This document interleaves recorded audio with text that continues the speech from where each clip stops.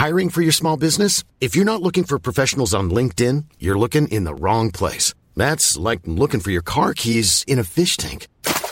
LinkedIn helps you hire professionals you can't find anywhere else, even those who aren't actively searching for a new job but might be open to the perfect role. In a given month, over 70% of LinkedIn users don't even visit other leading job sites. So start looking in the right place. With LinkedIn, you can hire professionals like a professional. Post your free job on linkedin.com/people today. Millions of people have lost weight with personalized plans from Noom. Like Evan, who can't stand salads and still lost 50 pounds. Salads generally for most people are the easy button, right? For me, that wasn't an option. I never really was a salad guy. That's just not who I am. But Noom worked for me. Get your personalized plan today at Noom.com. Real Noom user compensated to provide their story. In 4 weeks, the typical Noom user can expect to lose 1 to 2 pounds per week. Individual results may vary. To all Republicans and Democrats and independents across this nation, I say it is time for us to come together as one united people. Hi, and welcome to Radio Motherboard. I'm staff writer Jason Kebler. This week we were supposed to talk about the second half of Season 3 of Black Mirror. But then on Tuesday, we as a nation, I guess, decided to elect Donald Trump as our next president. This has caused quite a bit of havoc all throughout the United States, as no one really thought that this was going to actually happen.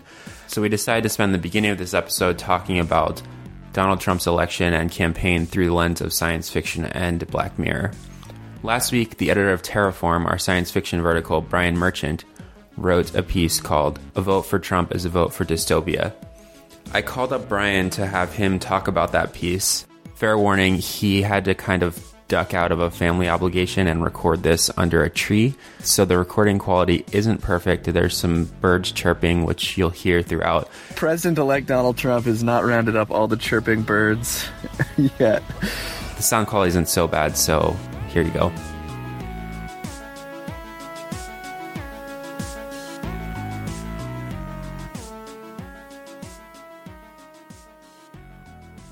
Our nation has become one large Black Mirror episode, and so we've just elected President-elect Donald Trump, which was foreshadowed in the Season 2 episode The Waldo Moment, in which a bombastic cartoon bear manages to come dangerously close to being elected to political office by railing against the establishment, essentially.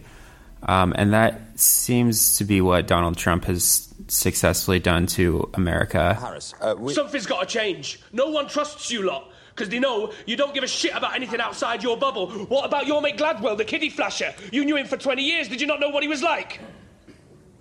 No, of course not. Yeah, because you're all just front like him, sly and pretending, and in that way you're all the same. Gwendolyn Harris, is all of politics a waste of time? Well, of course, I think no. Oh, shut up, you're worse!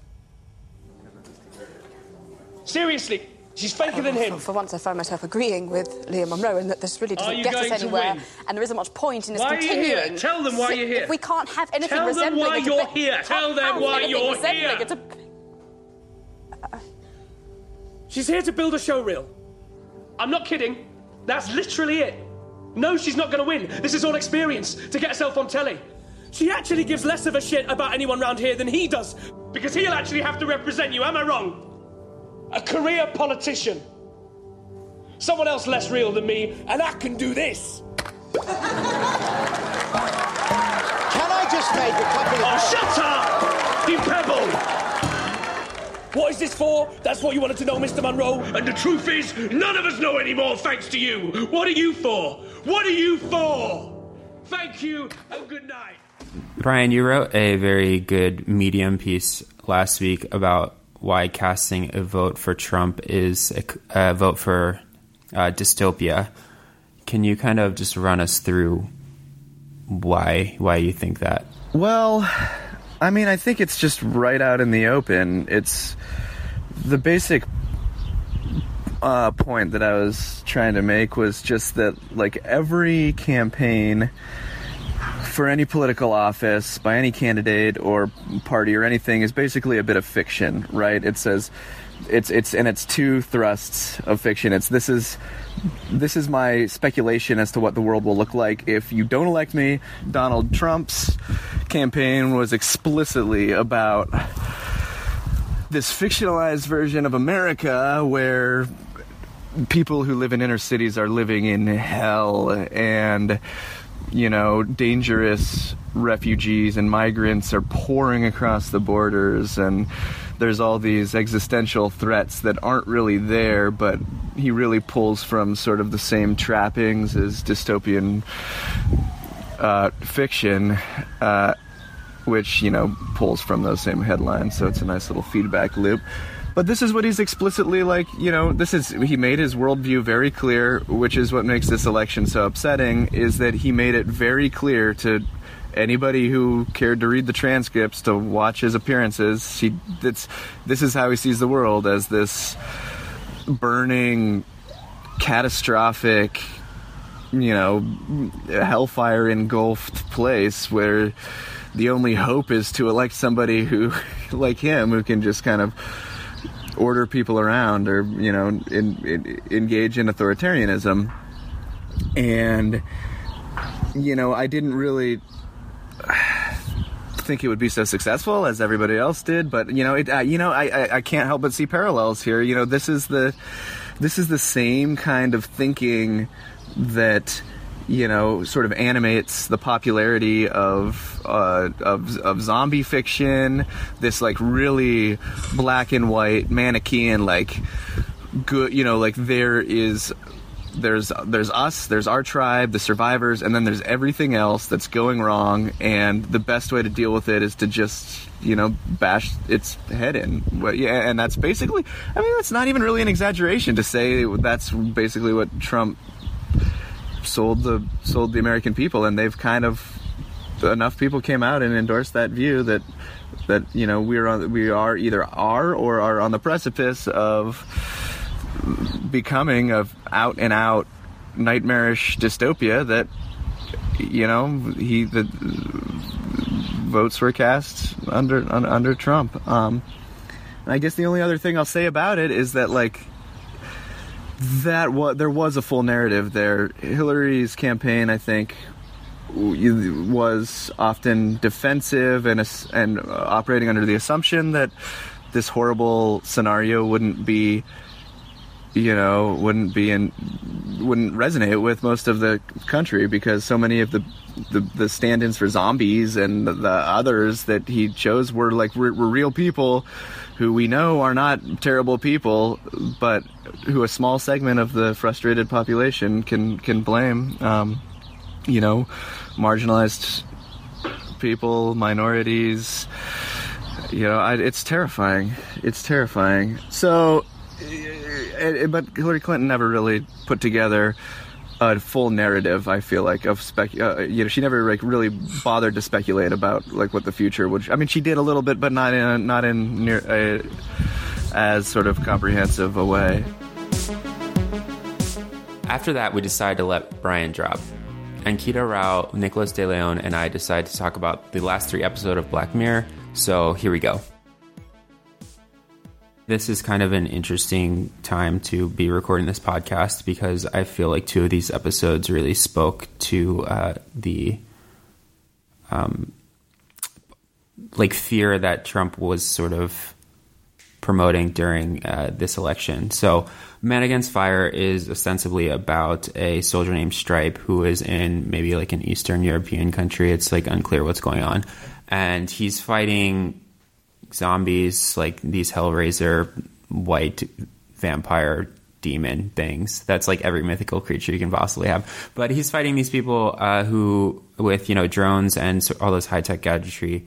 And then about halfway through, you learn that these aren't zombies at all. They are people. And Stripe has this implant that has given him, has kind of changed his consciousness and changed his perceptions to show that, these people are to be feared and killed.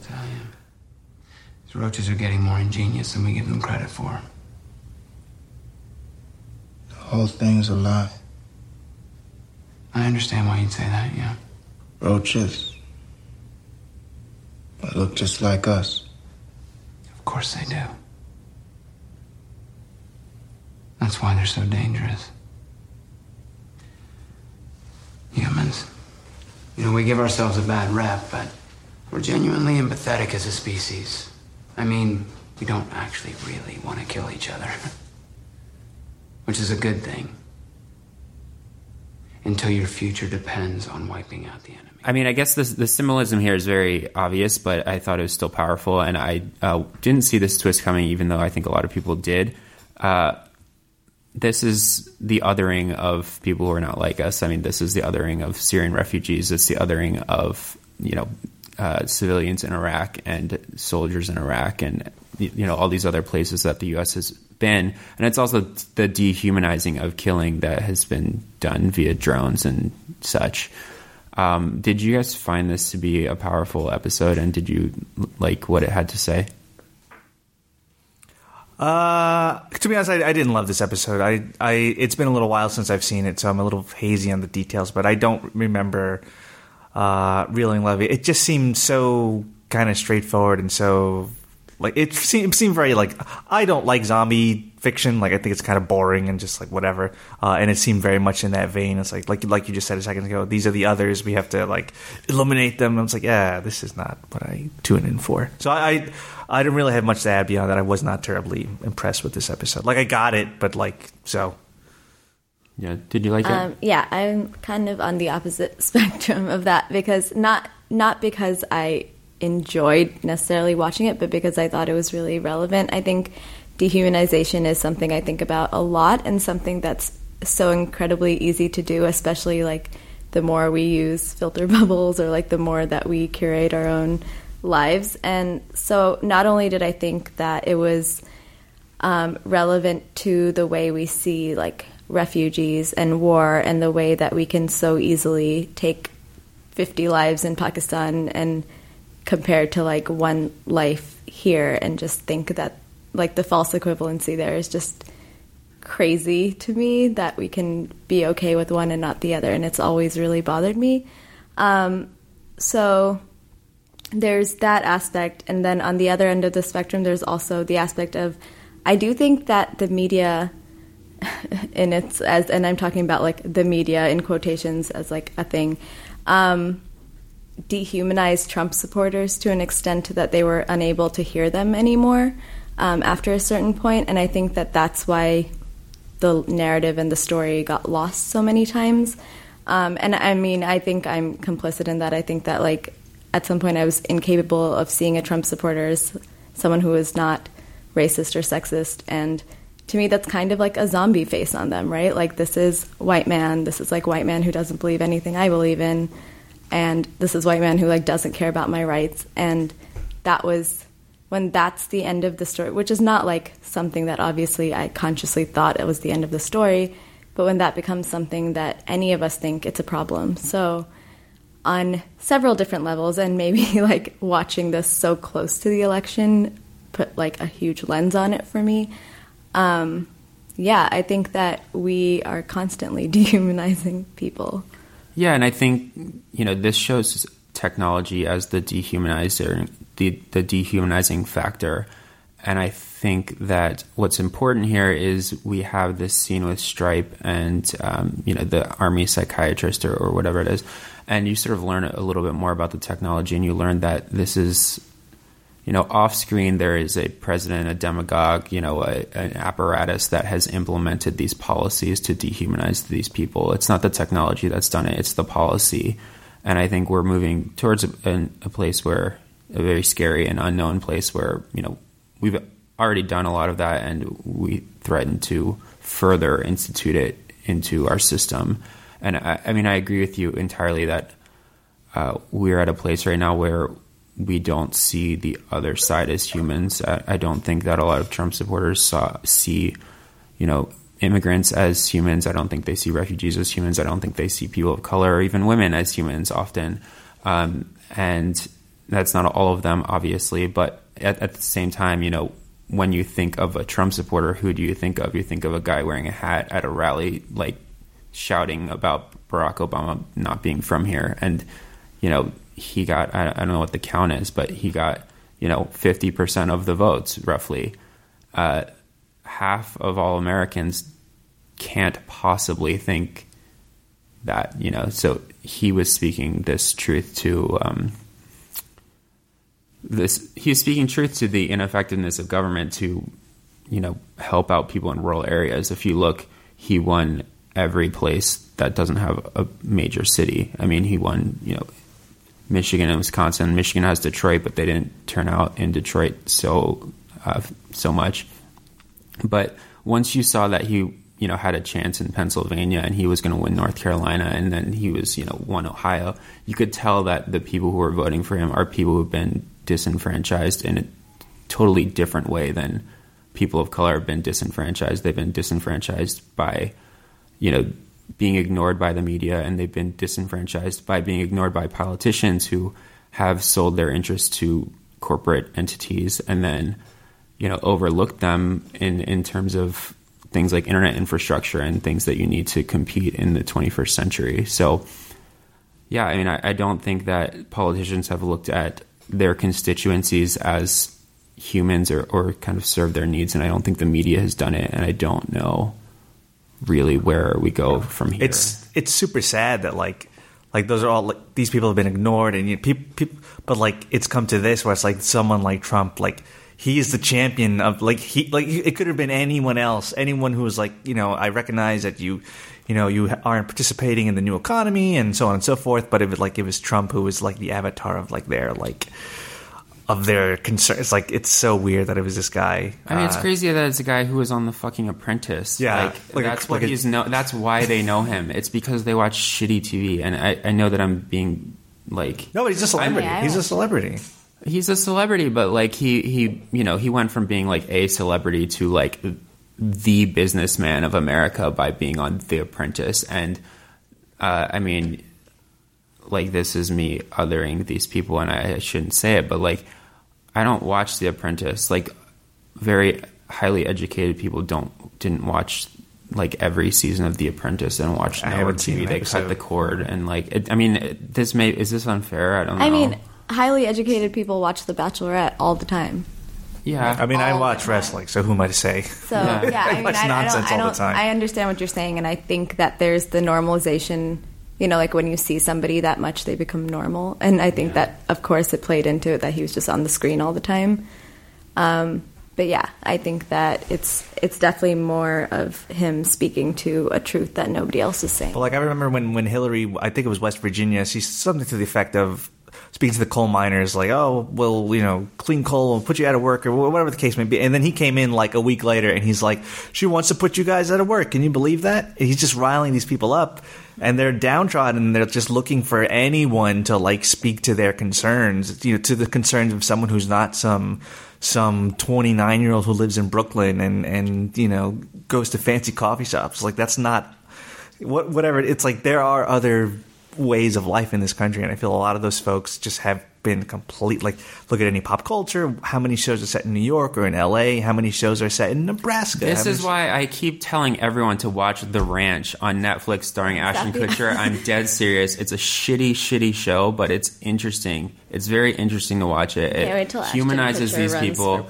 It's like a bad sitcom in every sense of the word, but it's fascinating, and it's you know, I'm not going to explain the plot of The Ranch right now, but I've watched 20 episodes of this thing, and it's, you know, a show that's targeted at Middle America, the people who have sort of been forgotten, and it tells the story of a family that's been forgotten and is like struggling economically, and you know, it tells it through like sort of like low key misogyny and racism, but it's TV. It's TV. It's good. It's Trump's America. It's Trump's America. Everyone should watch it. But I had a thing to say, okay.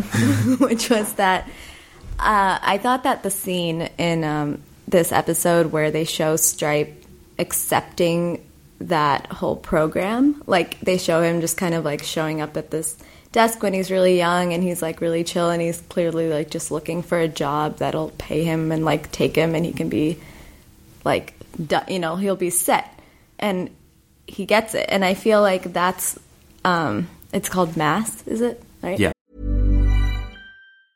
Hiring for your small business? If you're not looking for professionals on LinkedIn, you're looking in the wrong place. That's like looking for your car keys in a fish tank. LinkedIn helps you hire professionals you can't find anywhere else, even those who aren't actively searching for a new job but might be open to the perfect role. In a given month, over 70% of LinkedIn users don't even visit other leading job sites. So start looking in the right place. With LinkedIn, you can hire professionals like a professional. Post your free job on linkedin.com/people today. Mass. And he accepts it so quickly. And I feel like that's the scary part to me, is how quickly people will accept something like that, or like accept a lens to see the world through, or accept somebody controlling parts of their lives just because they want their lives to have like a purpose or a direction. Yeah, and this is something I've been saying. It never came up in the campaign. It won't come up for a while, I bet. But these jobs that we've lost to trade have gone, you know, to China. Studies suggest that more jobs have come in because of it. But those jobs that have been outsourced have been automated in China. They're not coming back. They're not coming back under Trump. They're not coming back under Hillary. There's no manufacturing jobs. They're going to be fewer, at least. No one is talking about the fact that automation and robots are taking over the jobs of people who do routine work. And, you know, the solution to this may or may not be universal basic income, which we've talked about on the podcast before. But no one's talking about this, and one of the like big complaints about it is people need a purpose and they need something to do, and people say they don't want to sit around and do nothing. But I don't know what the other option is for people who are up in age, can't necessarily retrain to do something in the globalized internet connected economy. Like, what are they going to do, and how are we going to retrain them? And how, like, we shouldn't give them factory jobs just so that they can have a factory job, so that they can make products that are more expensive than the ones that are being pumped out by robots assembled in the U.S. Yeah, maybe. I don't know. I mean, these are not going to be good jobs in the future. They're going to be really low wage if they exist. And so I don't know. It's interesting. These are that sense of purpose is like a big. And these are questions like the campaign, like I said, was just some big whatever. Like, these are like I don't recall like a real policy like debate or discussion. There was a lot of name calling, a lot of like scaring, and like he's unqualified, she's part of the establishment, but there was no discussion. What you just said, it's like these jobs are not coming back. They've been automated. Where do you find peace in your life? You know, man, woman, like why are we here? What are we doing? There was like no discussion of anything of substance. And so to me, like I when I was in college, I studied journalism and political science. I was dead set on becoming like a reporter for the Washington Post when I was like 18, 19 years old. And I just fell out of it just because in taking classes and like doing internships, it was just so focused on like the sport of it. There was no discussion of like, what are we doing? Like, how can we improve people's lives? It was just so dispiriting to like see the system from that angle that I just kind of completely fell out of following it. So to see it, so for me to get back into it now, but there's still not these discussions that we should be having like as a society. Like what is the purpose of our lives? What are we doing? What is work? Why do we, all these kind of like maybe heavy existential questions, but like I would like to see this discussed rather than just, he's a jerk or she can't be trusted. It's like, I get it. Just anything else, please, Yeah, what are we doing? That's sort of the question in San Junipero. That's like I'll take that segue. It's kind of, I mean, it's a very lighthearted Black Mirror episode. It has something resembling a happy ending, kind of. It follows Yorkie and Kelly, who fall in love in San Junipero, which is a digital consciousness situation that we've talked about before, where maybe we don't have to die. We can just put our brains on a USB stick and stick it into a giant server somewhere and live forever on the internet, which sounds great. I was with him for 49 years. You can't begin to imagine. You can't know. The bond, the commitment, the boredom, the yearning, the laughter, the love of it, the fucking love. You just cannot know. Everything we sacrificed. The years I gave him, the years he gave me. Did you think to ask? Did it occur to you to ask? We had a daughter. Allison. Always difficult, always beautiful. Died at 39 years old, bless her heart. And Richard and I, we felt that heartbreak as one. You think you're the only person ever suffered? Go fuck yourself. Oh, I didn't know. Didn't think to. You know, when he was dying, Rich said to me when they offered him this, to pass through, spend eternity in this fucking graveyard you're so in love with, he said, how can I? When she missed out, how can I? And so we went. And I wish I could believe he's with her now, that they're together, but I don't. I believe they're nowhere. Just like you said, gone. No, I pitied you, and that's the truth. I pitied you. And now you give me some sales pitch about how fucking peachy forever could be. I'm sorry. You want to spend forever somewhere nothing matters? End up like Wes? All those lost fucks at the quagmire trying anything to feel something? Go ahead. But I'm out. The show raises these points like, is it worth it? Is it worth it to like live a life where there are no stakes? Right. There's like no stakes. Man, I use that word a lot. Like, what are the stakes for this? It's low stakes. There's no stakes. I don't know. I enjoyed this episode. It was very lighthearted. Black Mirror. And when you say Black Mirror in my mind, it's automatically some bleak dystopia. And this was kind of fun and lighthearted. But yeah, I don't know. Is that a life worth living? A, is that life? And B, is that worth living? I don't know. I guess that's what those folks, those decisions that they have to make. I don't know if, for me personally, just to be like eternally like happy. I don't know. I don't know. I'm not the person to answer that.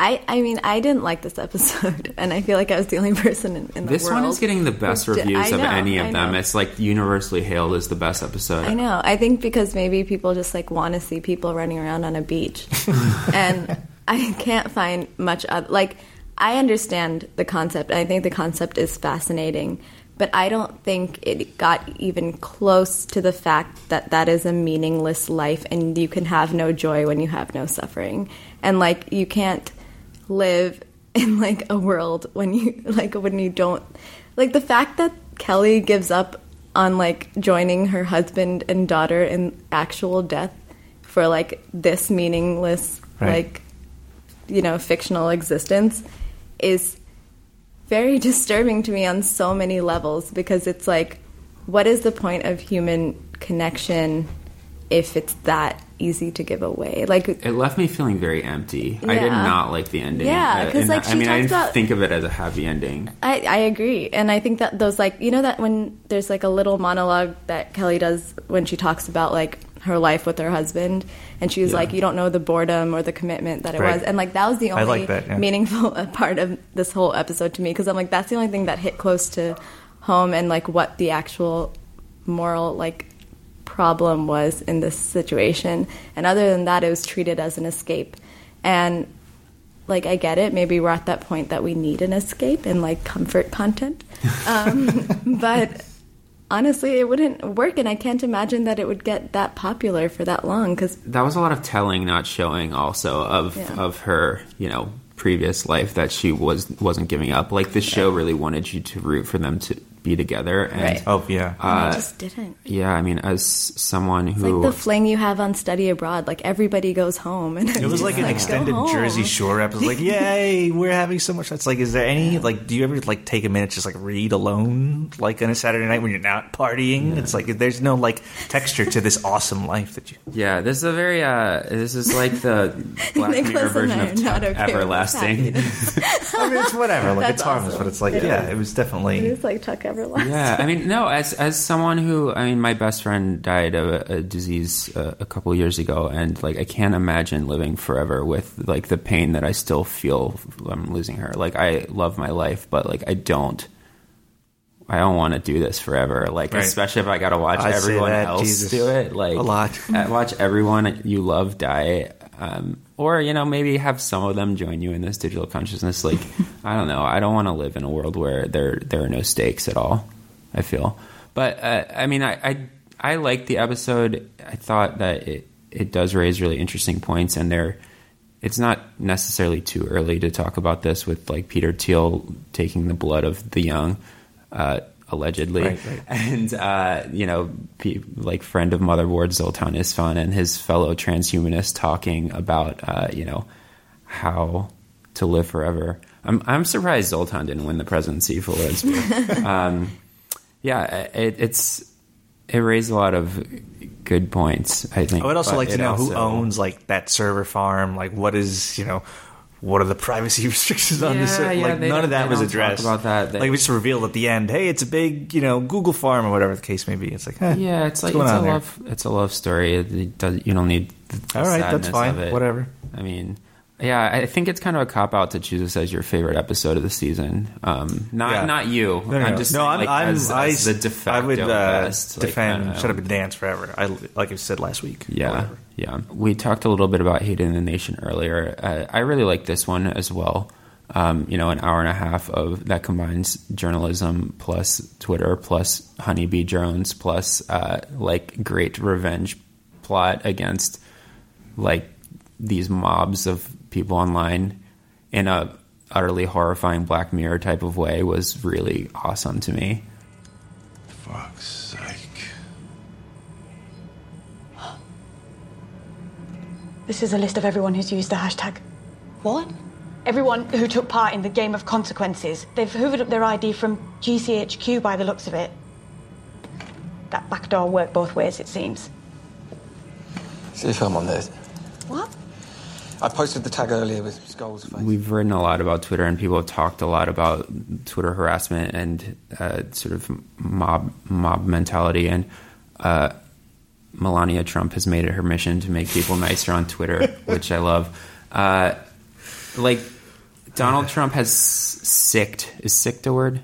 He is sicked, yeah. He's sicked, you know, his supporters on various people throughout this campaign.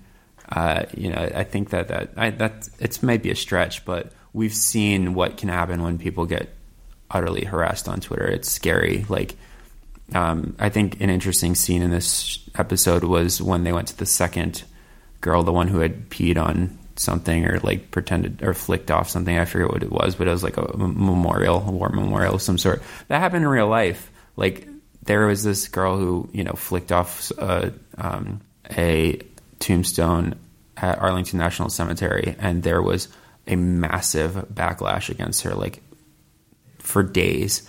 And, you know, it ruined her life for quite a while. I listened to a good podcast about it, I forget where.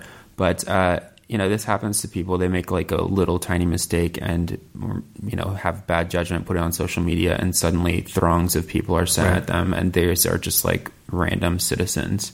And I think it's interesting to watch. But anyways, that scene, when they show up, before this girl even knew that, you know, bees were going to come after her, she was inconsolably upset by the stuff that was, like, coming in, the harassment that was coming in, that vitriol and hatred. And, you know, that's something that I think almost every journalist has faced at some point. I don't know if every human has faced it, but, like, we've all faced it when people don't like what we write. Like, we get shit talkers and who know, like, varying levels. Yeah, I used when I was a tech writer, I used to get death threats in the comments. I used to have people, like, send me, like, addresses, like, oh, is this your 123, you know, Smith Street? I'm coming after you. It's like, no, yeah. To be fair, it's like, I guess you could say it's kind of like my privilege to be like, yeah, go ahead, take your best shot. Like, if I was a woman, perhaps I'd be a little bit more, you know, nervous about people threatening my life. But I was a very cavalier young man at the time, and I didn't really take it seriously. But yeah, it was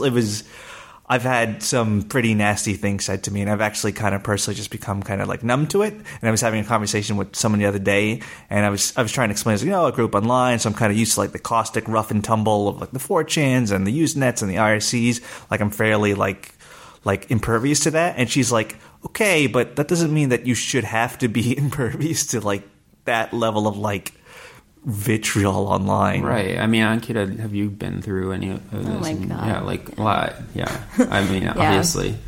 Yeah, of course. And I don't think any woman online has not. And I've had like very clear stalking incidents that were like too almost real, right? So you don't know.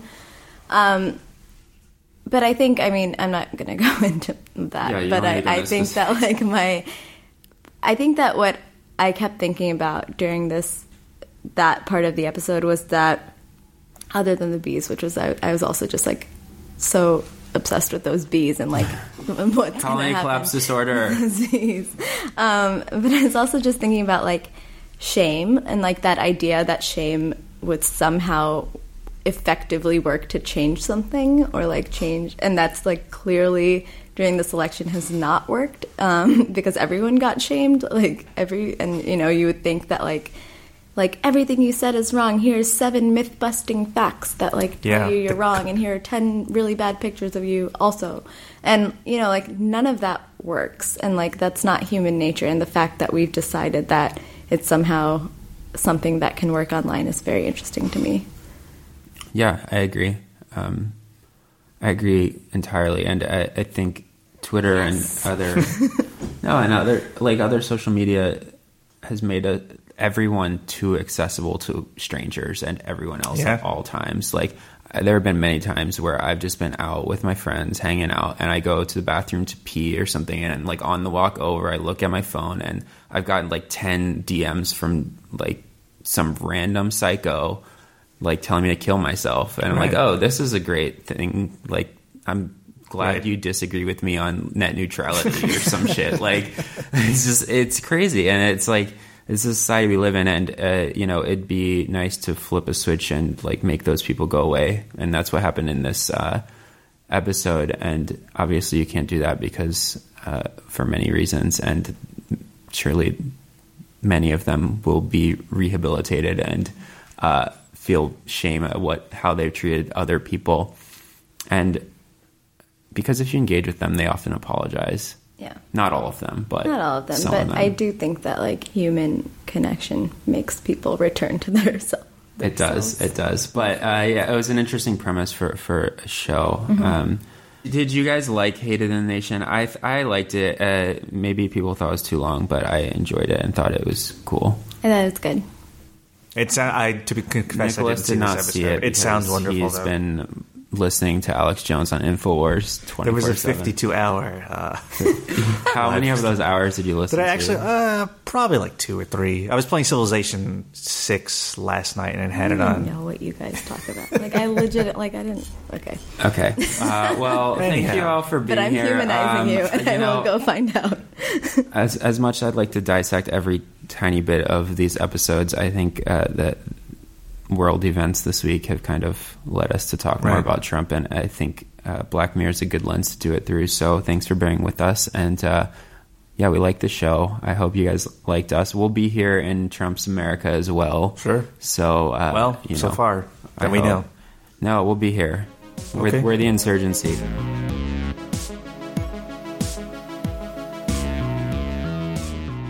So that's our show. Radio Motherboard is produced by me, Jason Kebler, and Ankita Rao. We were edited this week by Tim Barnes, and thank you so much, Tim, because I know this one was a bit of a disaster to edit. We will be back next week with an episode about how Donald Trump will have power over science and technology issues, the things we cover. So we'll talk about the things that he will be able to do, the acts of Obama that he'll be able to repeal, and we probably won't speculate about what he will do, but we'll talk about what he said he'll do. All right, thank you so much for listening. You can subscribe to us on iTunes and every podcast app. Tell your friends about us, and stick with us.